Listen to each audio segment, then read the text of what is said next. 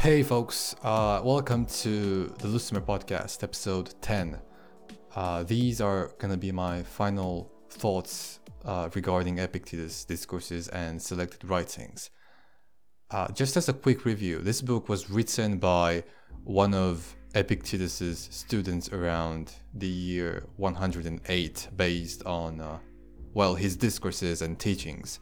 I hadn't really used to bookmark quotes before, or maybe instead I would write them down on a piece of paper.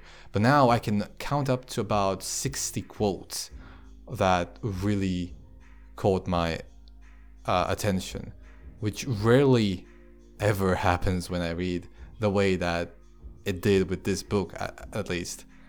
I've questioned and doubted it a lot, I would say more than any other books, really. And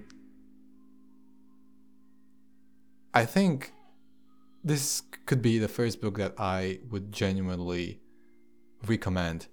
I think it's a great piece of literature and philosophy, but I also think that, that being said, you should really hold an outsider's position, because in order for you to see what this philosophy really has to offer, you first have to try at least to act as its harshest critic, This might be tangential, but I'm also reading Beyond Order, JP's new book, and he mentioned this before in his other books, but maybe not as precisely as he did in this one. At one time he mentions the story of Christ and other versions of the archetypal hero narrative, and I think this was actually in the first chapter. The thing about that was that the heroes would master the culture in which they grew. They learn about it, they practice it, the rituals and all that, and only then, when they'd mastered it, they'd actually change it, adapt it to the issues at hand, right?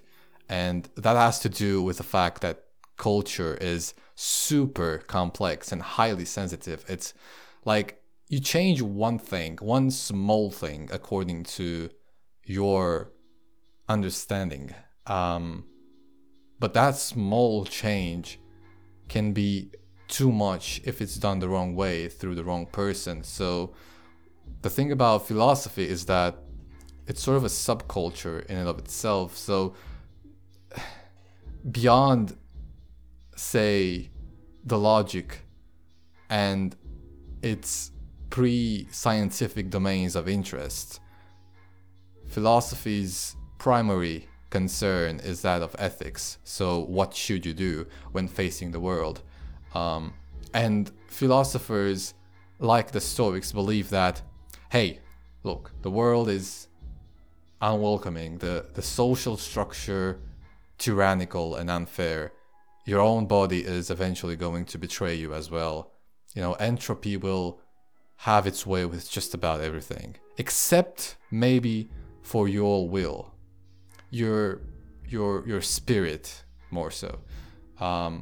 Your spirit is eternal and has the potential of outshining everything that life can throw at you, if you can identify yourself with it and if you can understand it. My critique of Stoicism is somewhat technical, because but not just that, it's more than a technical flaw. It works if you are sort of willfully blind to everything unconscious that has to do with the nature of your consciousness. The reason why Stoicism worked is that people didn't understand how the mind worked, in that they couldn't, reliably influence it. There are plenty of things we don't understand about the mind today, but we certainly do know a lot more about it compared to, say, 2,000 years ago. And in a world where your mind, your attention, your trust your body and at least the unconscious elements of your mind in a world where all of that is being constantly targeted to align with various agendas. You need something more than your spirit to defend yourself. But when it comes to the spirit alone, I think that the Stoics really truly accomplished something good. And at one time, Epictetus actually grasped onto an idea related to this. It's about the nature of belief. He said, just pay attention to the way you behave and you will discover the school of philosophy you really belong to. In that he grasped the extent to which our unconscious structures are, say, interconnected to our bodies, more so than with our conscious selves. Because you can say that you believe something or in someone, but what belief is, it's not what you say it is at all. It's instead what you do, or and maybe, yeah, you do the things you say you do, but that's rarely ever really the case, because nobody's perfect, and the fact that we're imperfect means that everything that we set out to do is not going to work out exactly as planned. Not only because the world is chaotic and unpredictable to a certain degree, but also because so are you. And as I said before, when discarding the value and the utility from the body and putting it all on the spirit, you're going to ultimately overestimate it. Like, yes, within normal bounds of human experience, Stoicism works, and it works great because it binds onto that domain of hyper reality, which is supposed to sort of overrule the physical reality, in the sense that we also underestimate our ability to control our bodies through that which we call the spirit.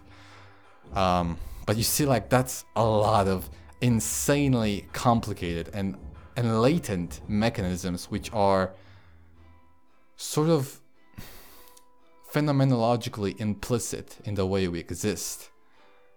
So my critique of Stoicism is not to be taken too seriously, because I think that Stoicism has to be first updated before we can comment on its proposed ethics. My initial hypothesis was that reading through the Stoic philosophy would inspire in me some sort of concern related to the way we give in to the uncertainty of life. And it certainly did just that for me. But before trying to, as I said before, trying to update it to fit, say, the more modern climate, I think I'd have to first read a lot more of it. So, yeah, I think that's where that ends. What I'm gonna do is I'm gonna take a break. I'll say that this was the first season, I guess, and look, it's been sort of a grind, you know, for myself. It's fun, like, especially in relation to my readings, because I have the opportunity to really articulate opinions which are, you know, thought through and somehow a lot more meaningful. And maybe I'll do a lot more of this book review sort of thing in the future. And obviously I'd love to expand a bit more, but I have no idea how to do it and if it would be worth it. So I'll also have to give that some thought as well. But, you know, whatever happens will happen. So until next time, Luctore Temergo. God bless.